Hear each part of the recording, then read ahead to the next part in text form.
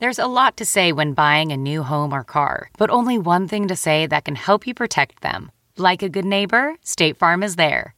And just like that, a State Farm agent will be there to help you choose the coverage you need, no matter where you are in life. When you need coverage options, your State Farm agent is there to help, on the phone or in person. Like a good neighbor, State Farm is there. Wow. Nice. Yeah. What you're hearing are the sounds of people everywhere putting on Bombas socks, underwear, and T-shirts made from absurdly soft materials that feel like plush clouds. Yeah, that plush. And the best part? For every item you purchase, Bombas donates another to someone facing homelessness. Bombas. Big comfort for everyone. Go to bombas.com/Wondery and use code Wondery for 20% off your first purchase. That's bombas.com/Wondery. Code Wondery. Welcome to the ID10T podcast number 973. It is time for events of the corkboard. These are things, events, things that you made, stuff you want to promote, people you want to celebrate. Just send it on over to events@id10t.com, and I'll do my best to get to it. Like now, Jesse writes, my two sons and I create children's books / animated videos. 2 new children's books / videos up are Farts Have Feelings Too, about farts and being nice, and Super Artie helps a friend with a bully. 3 of the stories are read by my sons. 1 is read by comedian Brian Scalero. Visit here'sartie.xyz or at here'sartie on Facebook and Twitter. Also, I just want to say, side note, finally, someone tackling the fart issue. You know, full transparency on farts. Yes, physically they're transparent, but emotionally, what's going on in there? How complex are they? What makes them tick? I'm so glad. I actually really want to hear that. I want to hear about farts having feelings. You know, maybe that's why some of them, sometimes when they leak out, they just sound like, aww. So maybe they're just expressing empathy, or they're feeling things that we just don't know. They're more than just the constituent elements that form the gaseous nature in our stomachs that then force them out to go out on their own. I am really talking a long time about this. Next, Dan writes, that's the segue you get, Dan. I'm so sorry. Dan writes, I'd like to promote my girlfriend Crystal's sewing. Oh, that's very sweet. Visit Taco Puppy Productions on Instagram to see her work or message her. Her primary focus is Bakken bags, which I believe are like the wooden practice swords. Like if you don't have a real katana, but you have like a wooden practice sword that you slide into a bag, a case. I believe that's a Bakken bag. If I got that wrong, I apologize. But she makes those, and she can also custom sew anything else like blankets or bags. So visit Taco Puppy Productions. Again, events@id10t.com. This episode is Lily Allen, who I am such a massive fan of her music. I was trying not to be too much of a fan with her here, because I have to say she was not only so incredibly cool, but also really funny and very insightful, and has an incredible story, which she talks a little bit about on the podcast, but is in her book, which you should buy. It's called My Thoughts Exactly. It is available wherever books are sold. And also, she has a phenomenal album out called No Shame, which came out this year in 2018. And if you ever get the chance to see her live, you absolutely should.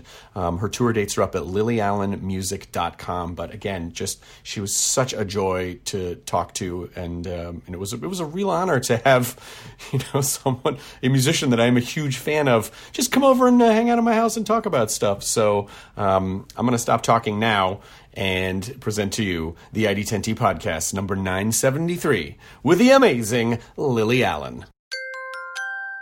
Initiating ID10T protocol.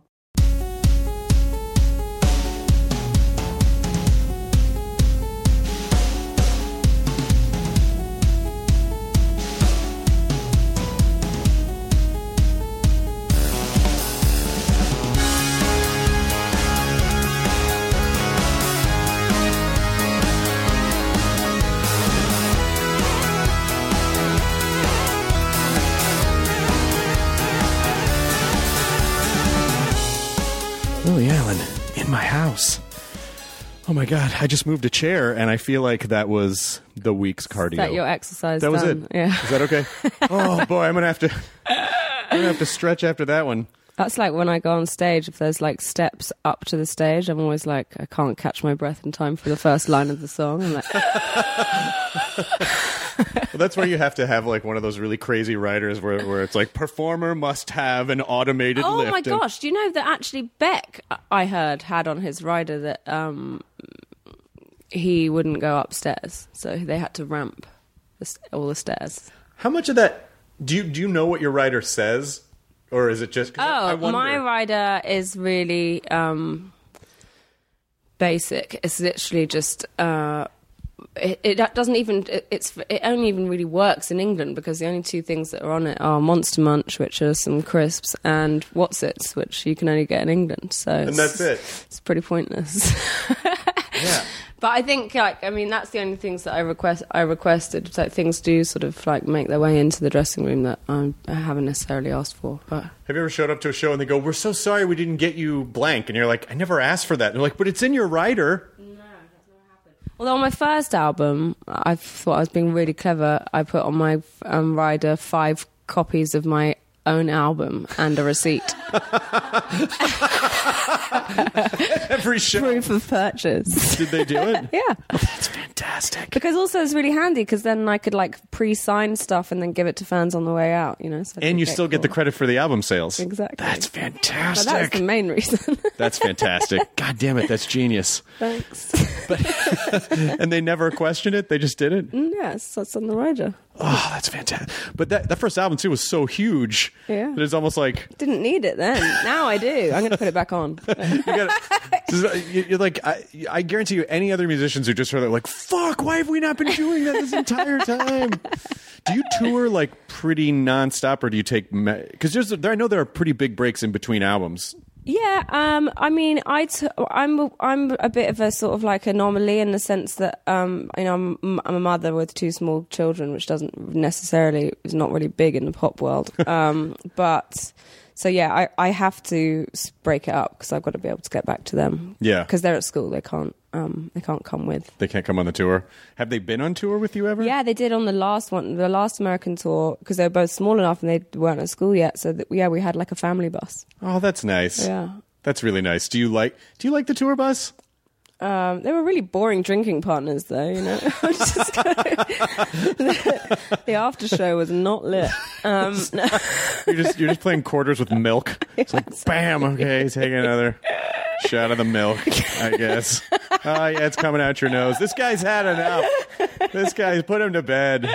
Put him to bed. I did a bus tour once, just like a bus comedy tour when my wife and I went. I was like, oh man, this is going to be so much fun. And we don't drink and we're not like party people. And the whole time we just couldn't sleep. Yeah. Like that's really all it was. Did you do a bus tour for the part of the American tour? Yeah, the whole thing's on a bus, yeah. Oh, wow. And you performed 5.5 weeks on a bus. How do you, by the end of it, are you ready to be done, or do you feel like...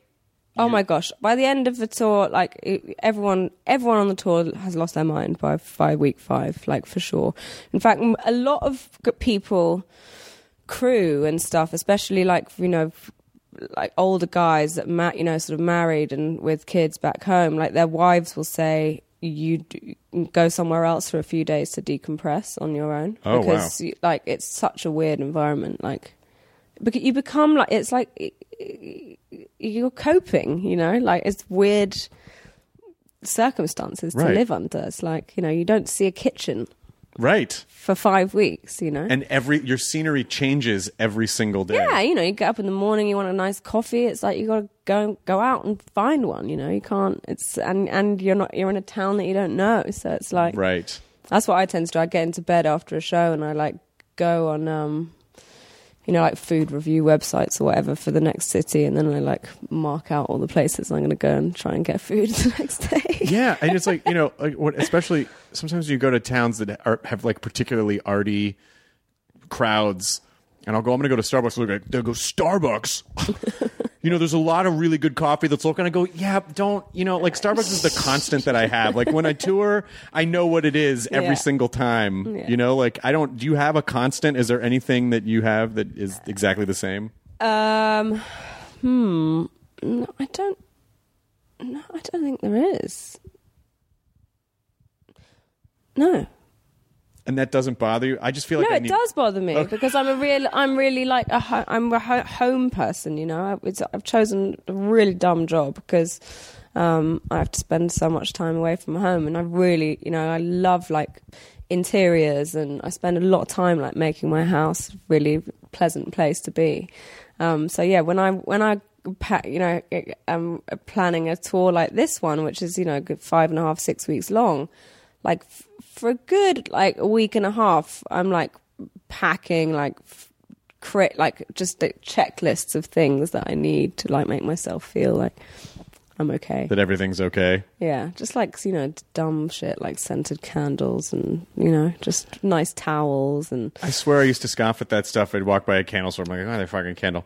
And I'd sometimes I'll be on the road and I'm like, I'll just leave it in the hotel room, but I just need like a nice, I just need like a really nice aromatherapy smell. Little glow, yeah. Yeah, just to center. Because there are, you know, listen, there are some places, and, you know, I think there's nice things about all towns, but, you know, there's sometimes it's like the hotel has a smell to it. Yeah, there's that. There's also like weird places, you know, some places, especially in like the southern states and stuff, like you'll get out at a Walmart, you know, with the look to, you know, buying some vegetables or something, and it's way easier to find a semi-automatic weapon than it is like a banana, which I find quite odd. Yep, this is America. You're in America. You're American You're now. American now. Come on, Lily Allen, you're in America. You just load the gun up with pearls of onions and you shoot them into the soup. That's how Americans eat. I mean, do you find that the crowds here are... I'm actually curious because I know you performed in Los Angeles. You performed in LA last night. Yeah, the Fonda, yeah. How do you like are the LA crowds for music good, or are they... I always think of LA crowds as just being a bunch of other performers who are just watching and going, I could be up there, you know? Like, are they engaged? Are LA crowds engaged?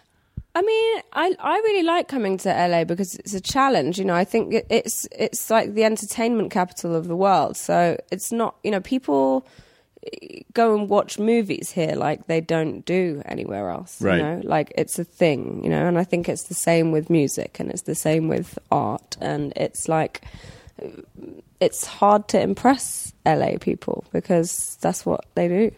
Well, or at least it's that fake that they're not impressed. Like the shields go up a little bit, or they all work in the business, or they, or it's not. I think there's so many different like variables for a show to be good. You know, like for what day of the week it is, for instance, is a big one. Like, right. You know, Thursdays, Fridays, Saturdays tend to be the better nights. But last night was amazing. I had everyone said it was one of the best shows that I've done in a long time. So that was a Monday. Do you feel like, do you have a certain checklist in your head for a show where you go, oh, that was a great show?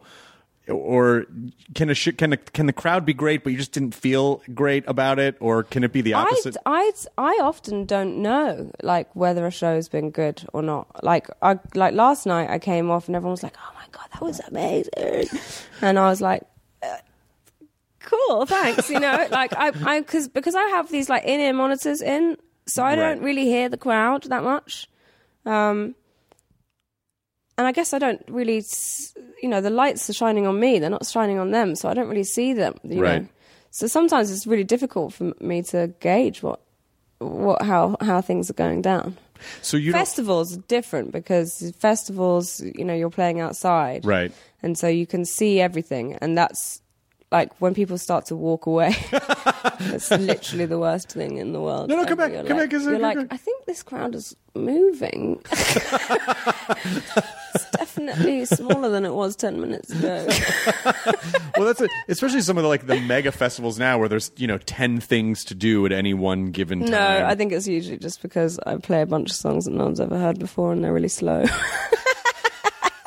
But I love your music so much. I think a lot of your stuff is actually pretty upbeat, but the lyrics are so there's this real kind of like gritty thing just nestled in this blanket of butterflies. Yeah. And I fucking love it. And I honestly think, not to gush too much, but I kind of think your cover of Somewhere Only We Know I think I like it better than the original. Really? really? I really do. That's interesting. And I'm a big Keane fan, but They're like my favorite band of all time. I really love your cover. Did you know them? Yeah, I did. I mean, when I say I'm the biggest, they're one of my favorite bands, like, because the Keane are kind of like quite uncool in England, you know. People, like, if you're a Keane fan, you're a bit of a, you know, a dweeb. But I just think that they're like, well, Tim particularly, who, you know, writes all of their songs, is a genius. You know, he's like almost like ABBA-like, I think, in his chord progressions and stuff. Yeah, he's really amazing. I think. I actually like that there's such an unironic sincerity behind their music that there's no, I mean, I don't know. If you met Tim, like he is literally like the most hopeless man on earth. Like he's so self-deprecating, but he also gets himself into these just like awful situations the whole time. He'll tell you these stories and you're just like, oh, Tim. But maybe that's necessary to write the songs about those situations. Exactly. Do you think a performer has to be tortured to be a real artist, or do you think that's a myth? Or is it just a coincidence that a lot of artists can tend towards tortured souls? I think that, you know, a lot of artists are narcissists and they love attention, you know. So I think when you're not getting the attention that you want and require, then things can go downhill pretty quickly. Right. Know? So yeah, I think it does. I think it helps. You know, the rejection helps for creativity, for sure. For me, anyway. I mean, we were sort of talking about that a little bit before the podcast, but it's just sort of about, we were talking about MySpace. Right. And but that's just like that type of me thing is just our culture now. We were talking about, like, you said, oh yeah, I started, when I started, MySpace was a thing. Yeah. Did you have a big MySpace page? Oh my gosh, I was the queen of MySpace. who was in your top 8? That. Funny you should mention this. Before any of these people were signed, they were in my top 8. Adele. Oh my God. Florence and the Machine. Holy shit. Ellie Goulding. Oh my God. I know. I mean, I pretty much like discovered them bitches. No. You should put together an album called Top 8 and you just do covers of all your friends. Sometimes I feel like I wish that my my landing page on my actual website just came up as my old MySpace page, like with the HTML code. Why don't you do that? I think I'm going to do it, actually. I'm going to get someone to do it. That would be fantastic. I'll tell you what. I'm just kicking an idea around here, but a really fun thing to do would be like some sort of a fan contest to be in your top 8. Yes. And then you could just sort of rotate, you know, like when you go to different towns, like people who are in your top 8 that are fans. And then they can come to the meet and greets. They can come to all the meet. Do you do meet and greets for $1,000 each? No. How much do you really want to be in Lily's top 8? 10K. PayPal. No. Yeah. No. I'm going to do that. I'm going to do the MySpace page. Are you pretty active on social media now? I am. It's fun. Actually, this MySpace conversation is funny because this girl that I work with called Cora, who's like, she's 25. She does all my, like, takes pictures and stuff for me for Instagram. And she's really into it, you know, like she loves that whole platform. And I was with my manager yesterday and we were, talking about Instagram, and we were like saying to her that, like, there is an inevitability that, it's not going to be there forever, like with MySpace, right? You know? Like the world evolves and we'll move on. And just the look of like panic on her face was just like, what do you mean? And I was like, it's going to be not relevant one day. Yeah. I mean, everything's temporary. Yeah, everything's temporary.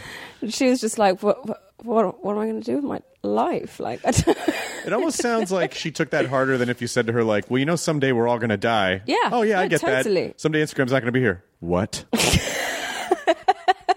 What do you mean? This is exactly the face that she had on. I was like, Cora. Well, those early days when MySpace, it was like, there was one for like a second, I think, called My Tribe. Right. And then My Tribe, like, people were on it for a second, but for a half a second to get to Friendster. And then everyone bailed on Friendster pretty fast because MySpace had like an integrated player in it. And so all the performers, the musicians were like, oh my God. And it was sort of that first, I guess, time outside like an email list where bands could really be connected directly to their fans. Yeah. And I think that's why Rupert Murdoch bought it and ran it into the ground, actually. Maybe. I really do. I think that, culture and the arts are the, enemy of capitalism and globalization, really. And if you're a smart business person, then, that's your competition right there is arts and culture. So, yeah, suddenly artists had an opportunity to connect with their fans in a way that had never happened before. And Rupert Murdoch did not like that. He wants the monopoly on that. That's what his tabloid newspapers are for you to view people in the way that he and his people want you to view them. So, I really believe that he bought it and ran it into the ground on purpose because he thought it was a danger. Well, I think, that's certainly very much possible. And I also just think people are just so mercurial about to sustain that level of popularity that it had. And then Facebook just came along and started providing all these tools. And I think it was at a period of time when platforms didn't know, like, oh, we have to like dramatically change everything so often or people are just going to go away. And MySpace, I think the other thing that kind of hurt MySpace was that it just got full of spam and trolls. Yeah. And it was really... Although that works for Twitter.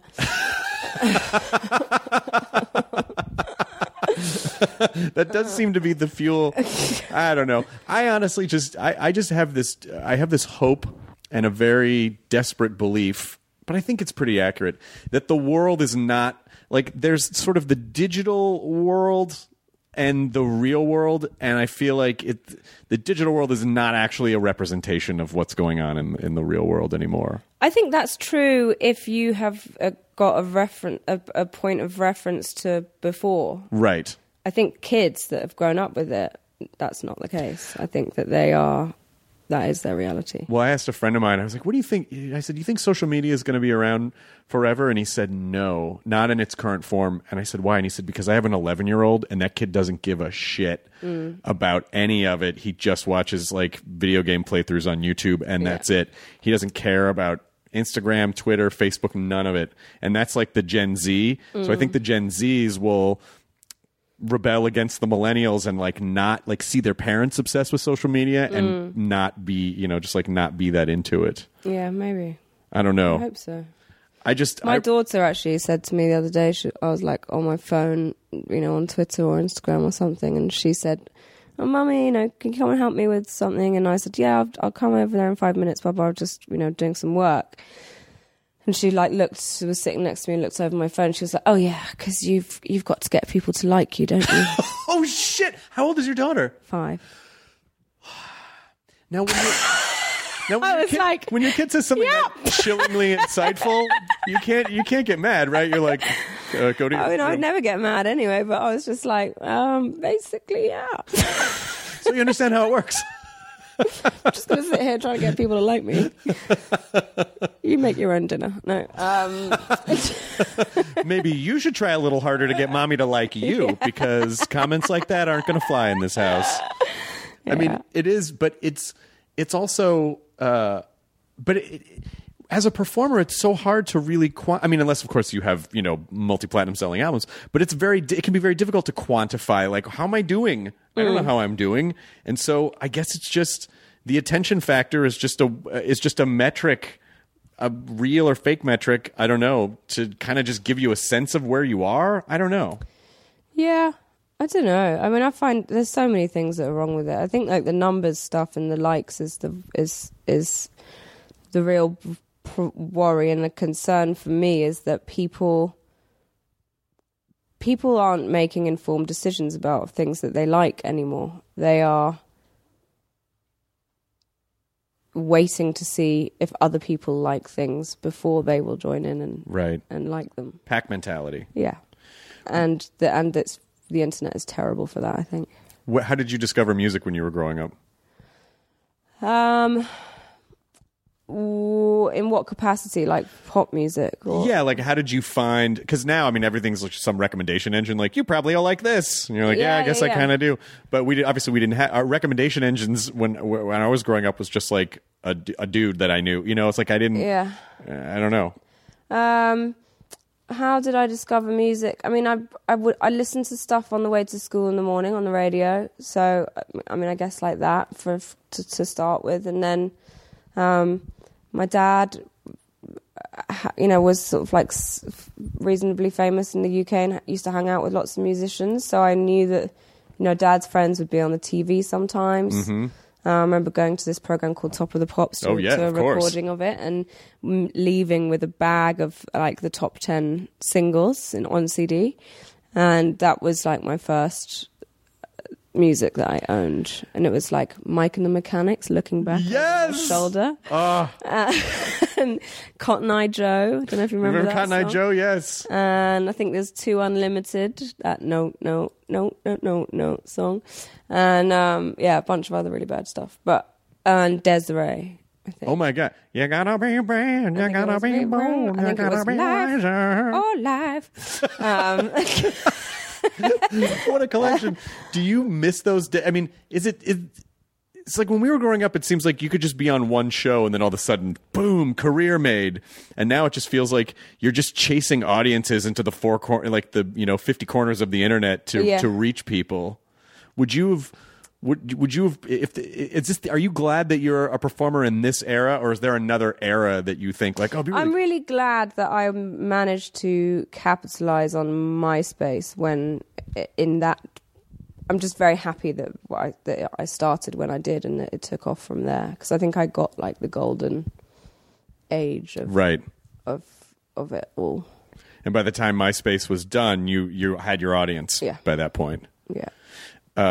But I think about those days when it's like you can make one television appearance in the 70s because 70% of the country was watching one thing. Mm. It's like you appear on one thing and then all of a sudden, But it's interesting though, because this is the thing, like with data and stuff, is that,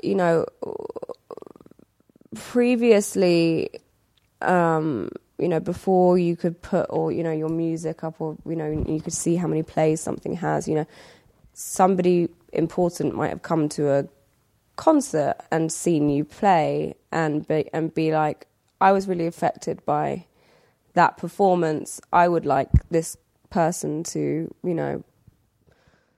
endorse these sneakers, or whatever it is. But they'll come, or they won't even come at all. They'll just be like, we need a girl to endorse some sneakers.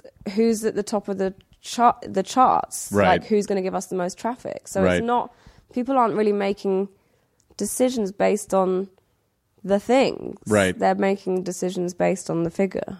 The figure, which is possibly fake. Like, we don't even know. I think it has 100% fake. We don't know. I don't know what to believe anymore. I don't believe Ed Sheeran is as successful as he is. I think those numbers are fake as hell. No. Sorry. Celebrity Feud. No, I'm joking. I'm being facetious. But I do... I think that these things are definitely manipulated for sure. And also, it doesn't, like, the guy that owns Warner Brothers is this guy called Lem Blavatnik, right? Uh-huh. And Warner's have, like, I think a 53% market share of music worldwide. He's also one of the biggest donors to the GOP. Mm-hmm. He's like, they've just named the Oxford University School of Government after him. He just donated 150 million quid to them. They've just named the new wing at the Tate Gallery after him. So he's buying up like politics and culture. And, when people talk about like marketing, digital marketing budgets and stuff, what's to say that he isn't just like paying for it off the books to be done somewhere else? Do you know what I mean? Like sort of like troll farms, but the opposite. Boosting things. Right. Because where we are politically at the moment, where are the Clash and the Sex Pistols, and where's the resistance? It's like, it's not there. And I find that really, really bizarre, considering where we are. I wonder if it's just that there are two, because that's a really interesting point, and I think about that a lot with comedy as well, where it's like, where are the massive comedy? When I was growing up, there was like a comedy album, and I honestly think the great thing that the internet has done it's given everyone a platform to get out their whatever their art is. The downside to that is there's so much noise, and also everyone can go down such very specific rabbit holes that they're not actually coming to, it's like there aren't large groups of people. Like, it's sort of the nicheifying of our culture. So it's like, this band that in 1982 might have had a shit ton more followers. Now they just have like a solid 10,000 followers, and this other one has 12,000 followers, and this one has 40,000. But everyone is getting their very specific tastes met, so that they're not all kind of coming together. There's not. Well, like Trump got in, right, because they fucked with Facebook and shit. Like that's how Brexit happened in the UK. It was like it was trolls, and it was, as we were talking about earlier, this sort of like negativity online, and you sort of, I think that art and music and is really, really powerful. It's really powerful. People connect to it in a way that they don't connect to other things, and also, it's very rare to be able to attract large audiences of people in one place. Like, that in itself is really, really powerful. Right. And so, I do think that, people with things to say are being messed with digitally because they pose a threat. Well, I think it's... I hope that what happens is that we start making more efforts to interact with people in the real world, or go see live events, or go, because the allure to just stay at home because you don't really need to leave to do anything. Like, people almost deliver food into your fucking mouth, and you get every form of entertainment that you want, every video game, everything. But and it's so easy to get lazy, but you do go to a really great show and you're like, fuck, why don't I do this all the time? All the time, yeah. Like, what an incredible experience. Or just interact. Do you force yourself to kind of go out and interact with other people in the real world, or are you pretty much a homebody? No, I'm quite homey. I don't really go out. But you also have kids too, so you probably want to see your kids when you're home. Yeah, there's that. But I just don't. I'm actually quite socially quite awkward. I don't like standing up either very much. You could just ride a rascal around. I hate going to gigs. It's like, I just want to sit down.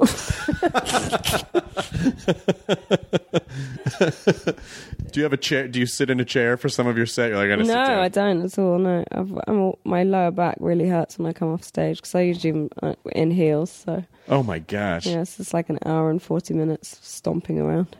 And then you're just like, I'll just deal with it later. Yeah. You put it off until the end of the tour. Do you get sick when you come home? Do you have are you able to put it off and then do you get like a massive cold for like a week when you get off tour? I know I got sick just before. I think that my body cleanses itself before a tour. I got really ill just before I came out to America. I had to do the whole antibiotics and stuff. But yeah, no, I don't know. You just lose your mind by the end of a tour. A long one. What's the longest tour you've been on? I don't know, actually. But before I had kids, 12 weeks, 13, a long time. I mean, do you ever feel like you're a part of a machine that you can't step out of? Yes. Or you do? All the time. So what do you do in those moments? I don't know, really. I mean, I just sort of take it as it comes, but I try not to. I don't really make plans, I just sort of ride the wave. I'm not really a planner. Well, that's good though, because I used to think that planning way ahead was a good idea, and then I realized there's just too many things you can't account for, and you spend all this time stressing about things that probably won't happen, and then you're not present. Then you're just missing whatever's going on because your brain is somewhere else. Yeah, exactly. And also, I change my mind all the time, you know, and I don't really like having like solid plans because then you're restricted, aren't you? Yeah. And I'm not really that kind of person, you know. Quite often, like, I don't really like booking holidays, things like that. Like, if I'll just know that I've got some time coming up in a couple of weeks, and then the day before I'll book some flights in a hotel. Like, I don't.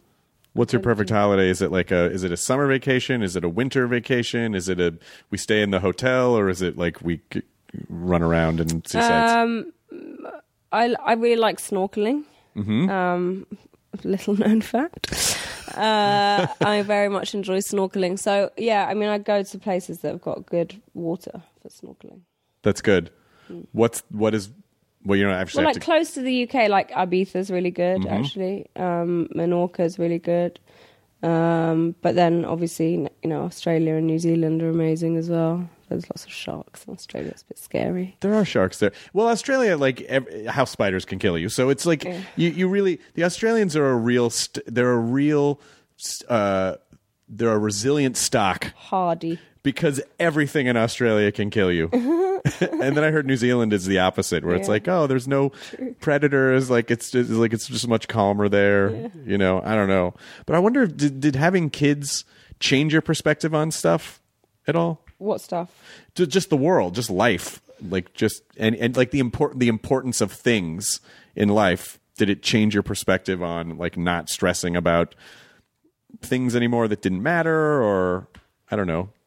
Yeah, I think it does. You know, a few things like your relationship with my own parents completely changed because I suddenly realised what it was like to have to rear humans, you know, and the things that come with that. And so there was that. You know, I became like more sort of forgiving, I guess, in that sense. But then.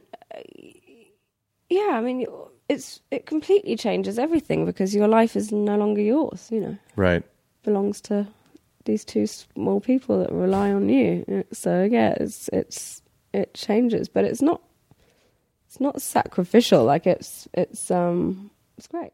That's good. We're gonna do it, but just not yet. Okay. But like we're a little ways away. But it's gonna happen. Good. And I'm excited about it. And I used to kind of think like, oh, yeah, when there's a kid around, though, then you're not going to have your... And it's like... And I thought about, I don't do anything. Like, what am I... Like, when I'm home, we just watch stuff on TV. You know, it's like, we're not... Like, usually we're doing puzzles, you know? And you see all the fucking toys around my house. Like, why wouldn't I... People always say as well, like, you know, kids are expensive. But actually, for me... I now don't spend money on like handbags and high heel shoes because I don't go out. Right. So they've kind of saved me money in that sense. Because that's where all my money went before was like, you know, getting lit and like getting dressed up and, you know, makeup and getting my hair done and, you know, basically like going out to sort of socialize and everything that came with that. And now I have kids, so I don't do any of that. So. That I've never heard that before, and it makes perfect sense, but I've never heard anyone say, the thing about kids is that they're so economical. You save so much money with kids. Get a couple, 2 or 3. I'm telling you. It's great. Do either of them have like a performer gene that you can detect? Yes, both of them do, but in very different ways. Yeah, Marnie, my youngest, is like incredibly funny. Her comic timing is very strange and advanced for such a small child. And the other one, Ethel, likes, you know, she's sort of like more, likes dancing and singing and, you know, sort of that kind of stuff. So one might be a comedian. Potentially, although she thinks that, she says that she's going to be an engineer and build me an airplane. That could be a joke. But is it for real? It's for real. Oh my God. She absolutely should build you an airplane. Yeah. So you don't have to go, yeah, get mommy an airplane, make mommy an airplane. I'll drive it, mommy. I'll make it and drive it. Okay, babe.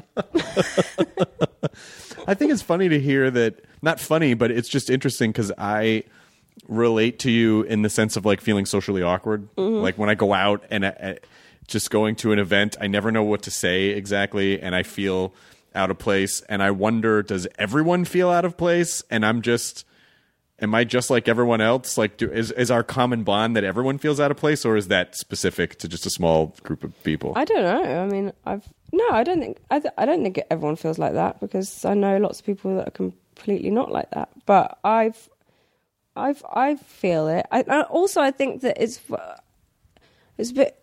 I have a bit of a unique, life, and that, where I come from, or in the UK, pretty much everyone knows who I am. So I walk into a room and everyone already has a sort of preconceived idea of who I am and what I'm about. And that's the thing that I struggle with, is like, I automatically feel like I have to sort of like not defend myself, but like prove to people that I'm not the person that they think I am. Right. So, and that's kind of like a really boring task. So I just rather not go out. That does make sense though, because you don't, I mean, to walk into a room full of people and have a sense, and just because you're an individual being, you would want to say like, whatever you think about me is probably not who I am. I am this, and I just don't have the energy to go around a room of 300 people and go, hey, I'm Lily, here's who I really am, and here's what I like, and I like snorkeling. It's like, what are you supposed to... I make great omelets.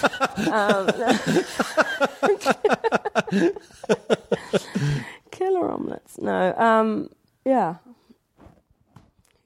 I don't know. I just don't think... I wonder if more people actually do feel that way inside, and obviously it's different if it's like if people are drinking or they're they loosen up or lubricate or whatever. But it's so like to walk into a giant room full of people and just go, yeah, everyone probably feels totally comfortable here. That seems so foreign to me, because it just, I don't know, like what are you supposed to say to someone in passing when your conversation's going to be 15 seconds long, but it's long enough that you have to say something. Yeah. But you can't go too in depth, or that's weird. This is making me feel awkward even just talking about it. Shut your eyes. You're snorkeling in Ibiza. You're snorkeling in Ibiza. Ibiza. I don't know. I honestly, and that's the thing that the internet was supposed to do, was supposed to unite people, and yet here I feel like it isolates people even further. Totally, it isolates people, and also phones are like, I see people, and I do it myself. When I walk into a room and I feel socially awkward, I pull my phone out. Just because it gives you something to do. Yeah, it makes it look. It's like a good defense mechanism. It's like, don't talk to me, I'm busy.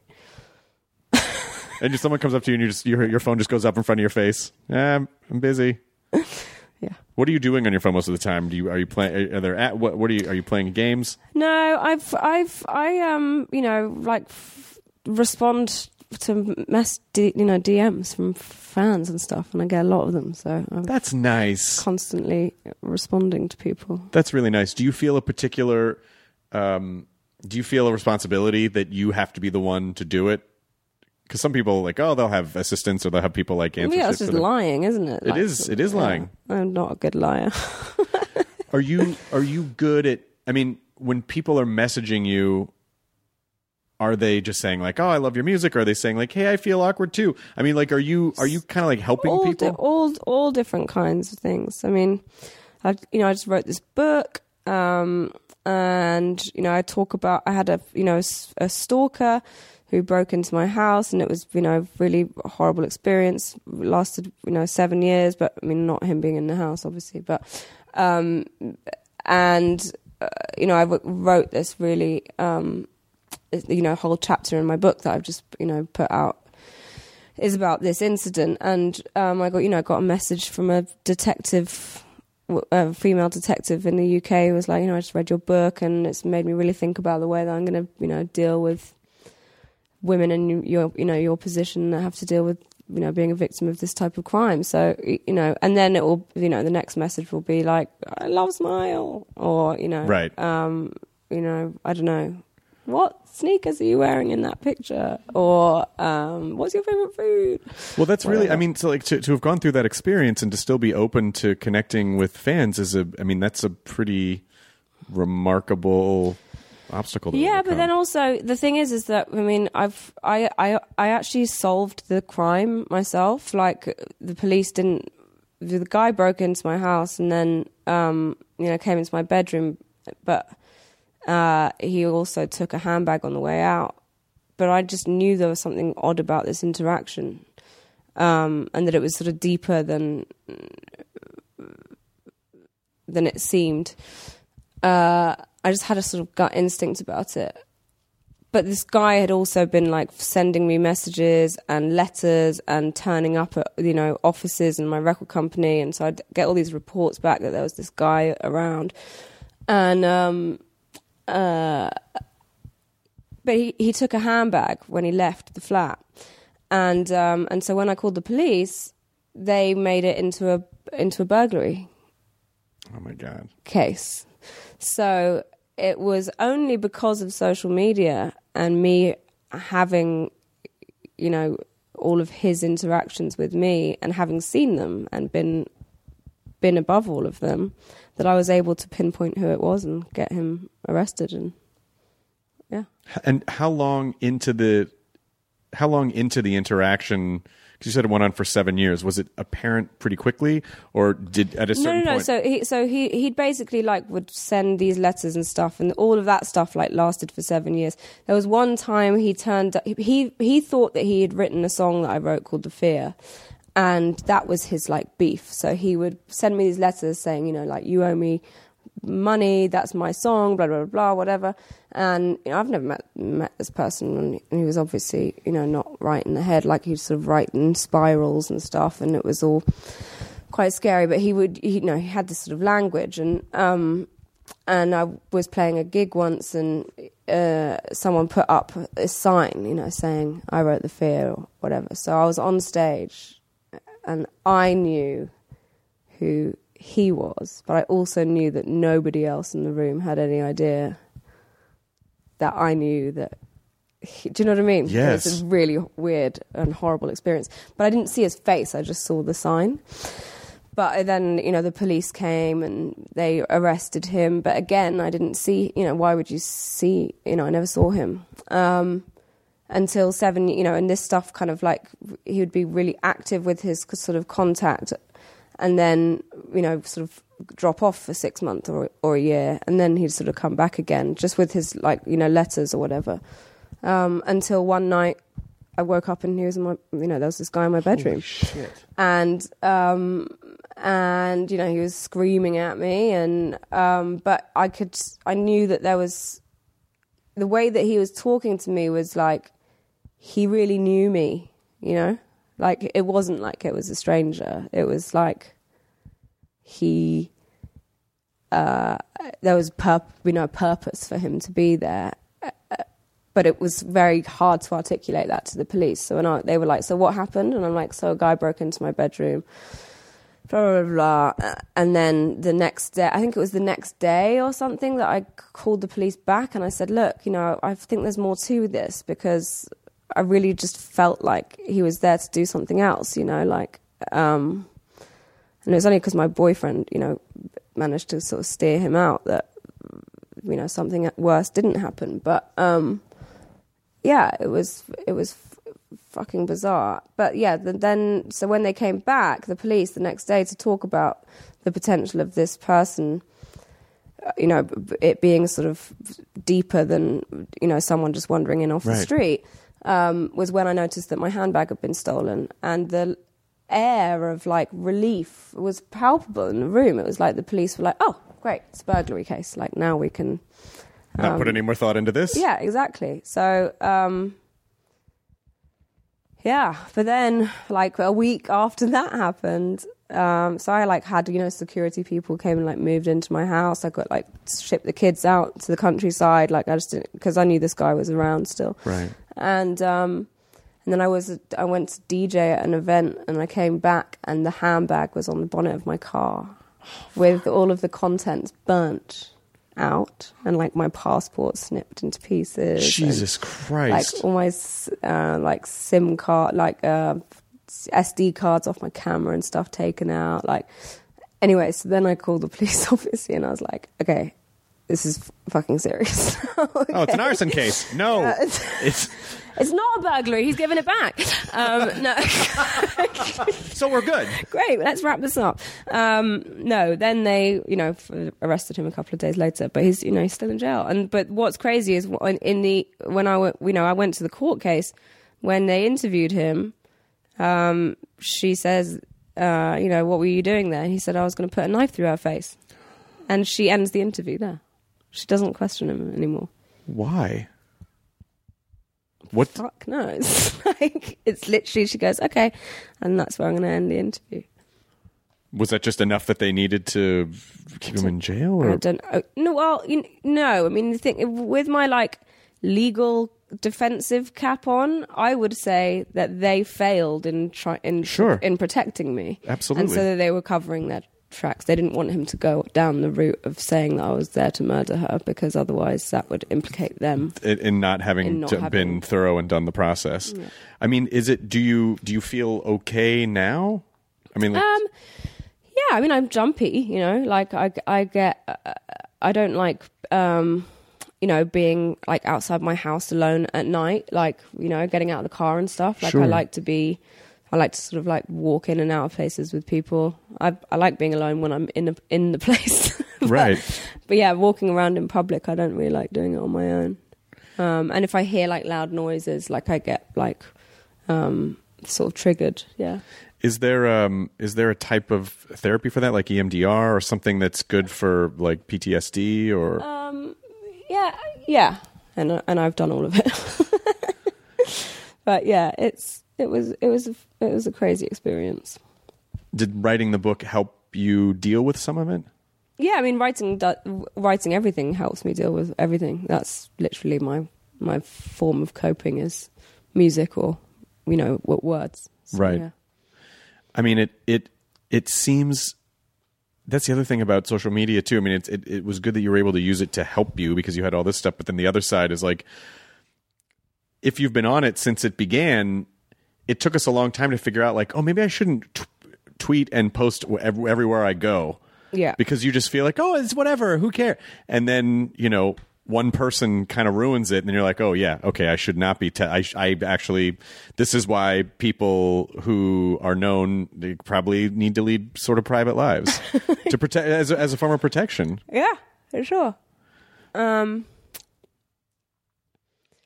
Yeah, it's a shame because I didn't used to be like that. I used to be quite a sociable person. Maybe not sociable, but I wasn't afraid of being out and about, which I kind of am now. Do you think it's something that you are working to overcome, or do you just sort of feel like this is, I'm comfortable now? There are so many things about that whole experience that just fucked with me. First of all, it was, that. Then the investigation was pretty messed up. They're kind of they're being gaslit, knowing that something has happened, but everybody telling you that it's not right happening was extremely frustrating. And I think almost that was more damaging than anything that he did. He's just a mentally ill person that, developed a pretty unhealthy obsession. But the other people that were involved, I'm angry. Did anyone apologize to you? No. Jeez. No. And you don't feel like it changed this system? It's changed the way that they do things now, or is it? They said they did. I mean, I went public with it because that was the other thing that was quite awkward about the whole situation is that every sort of intimate detail of my life managed to find its way into the tabloid newspapers. So the idea that this thing that they didn't know about it and didn't want to write about it was insane. And so I felt like the police and the press were working in cahoots with each other to kind of keep it out of. The tabloids didn't want me to be portrayed as a victim, and the police didn't want the trouble of having to deal with, the neglectfulness. So it worked out for both of them to just kind of try and bury it. But yeah, so I teamed up with a stalking charity. just to kind of get it out there. But also some crazy statistics. Like, I'm going to sort of like half make one up because I can't remember it, but it was like, 80% or something of women that are murdered have reported their murderers as being their stalkers. Oh my God. Which is just crazy. Like, and do you think those women ever get the credit for solving the crimes of their own murders? No. The police say, we've solved this crime. It's like, yeah, because she fucking reported the guy to you. Like, no one talks about that stuff, It's a huge, huge issue. And I think that was probably another reason that the police didn't want it to blow up and become a thing, because they don't want this issue highlighted because it's massive. And do you think that... are people reaching out to you online and saying, like, I have a stalker or someone stalking me? Like, yeah. So what type of advice are you giving people having been through it, having survived it? Just to reiterate exactly what's going on to people that care about you, like your family and the police, and make sure that... I always said, every time that you make a report to the police, make sure that you get a copy of the report. Anything that you give to them as evidence, so like letters or anything, make sure you make your own copies of it, because the police destroyed all of the evidence that I'd given them over that 7 years. Everything that he ever sent to me, I gave to the police, and it was all gone. That's insane. Yeah. So keep copies of everything, and also, I would imagine... trust your gut. I would imagine your gut, your body is designed to give you a response when something isn't right. Yeah, and that's exactly what happened with that situation. Was that when he was out, I was like, there's more to this. Like an instinct. It was very, very basic instinct that told me that I was in danger, and it wasn't gone. That was the key thing. Did you feel any relief once he was put away, or? Yeah, I did. I definitely felt like safer walking around and stuff. But I care about the bigger issue, which is that this. I'm a very privileged white woman that's successful, and I had money to get lawyers to be able to get justice for myself. But there are lots of people that go through really, really similar situations that don't. So that became my focus, is trying to, use my experience for good. To help other people. Well, I think that's the best anyone can do, and I think that's a phenomenal way. And I'm sure it's not an easy way, but it's nice that you do that, because I think it's probably really hard to, like you said, to prove to an authority, like, no, this is real. I'm really being stalked. This person. Oh, so they showed up a couple. No, it's not. Well, also, funnily enough, the other thing which was funny, or not funny, but I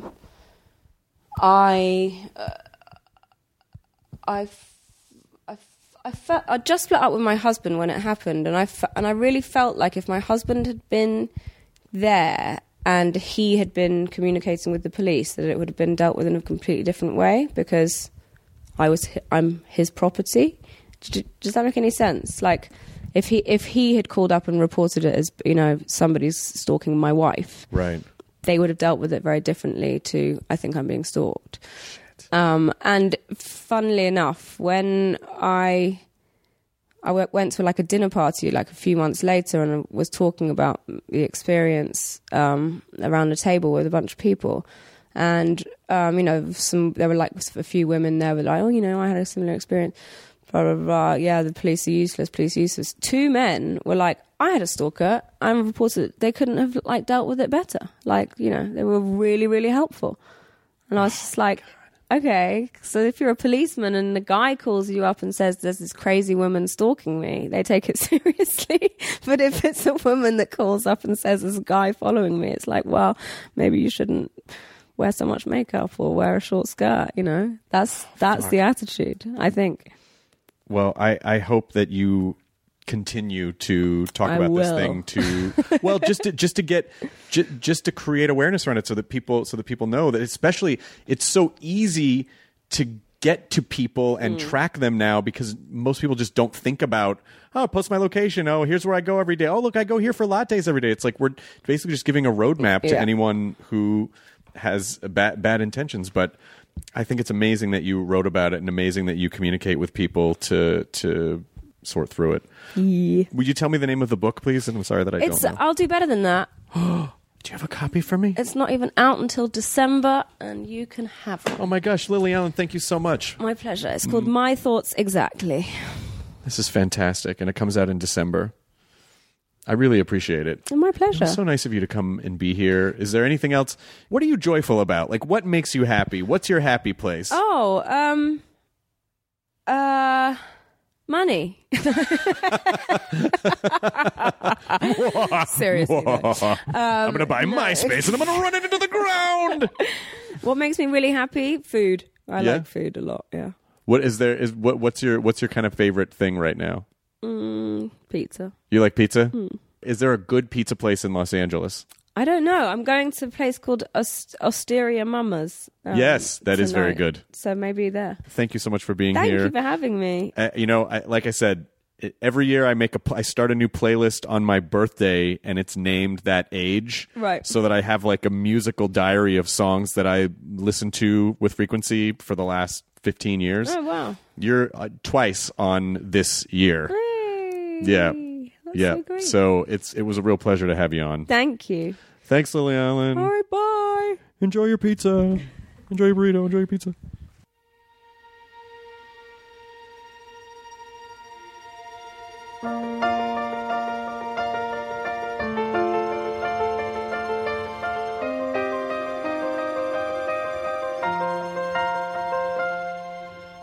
I walked across an empty land. I knew the pathway like the back of my hand. I felt the earth beneath my feet.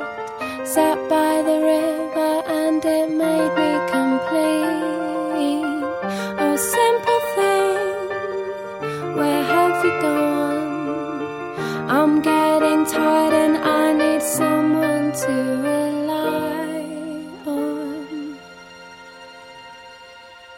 I came across a fallen tree. I felt the branches of it looking at me. Is this the place we used to love? Is this the place that I've been dreaming of?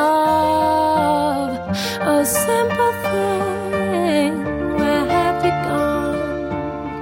I'm getting old and I need something to rely on. And if you have a minute, why don't we go talk about it somewhere only we know? This could be the end of everything, so why don't we go somewhere only we know? Somewhere only we know.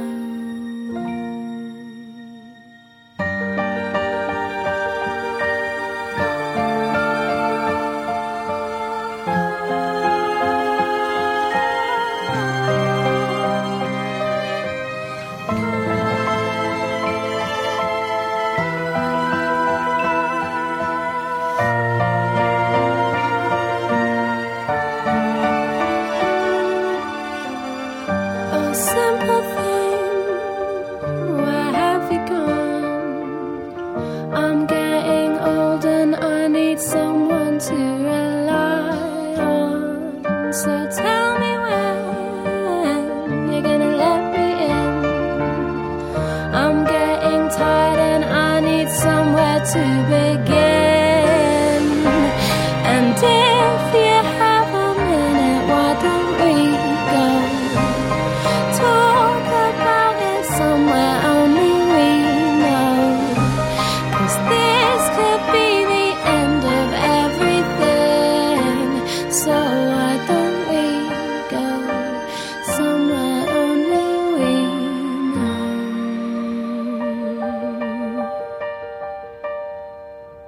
Somewhere only we know.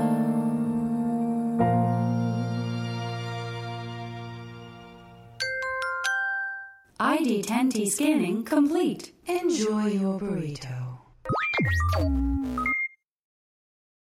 Enhance your listening experience with Wondery Plus. Enjoy ad-free listening, exclusive content, binges, and more. Join Wondery Plus in the Wondery app or on Apple Podcasts.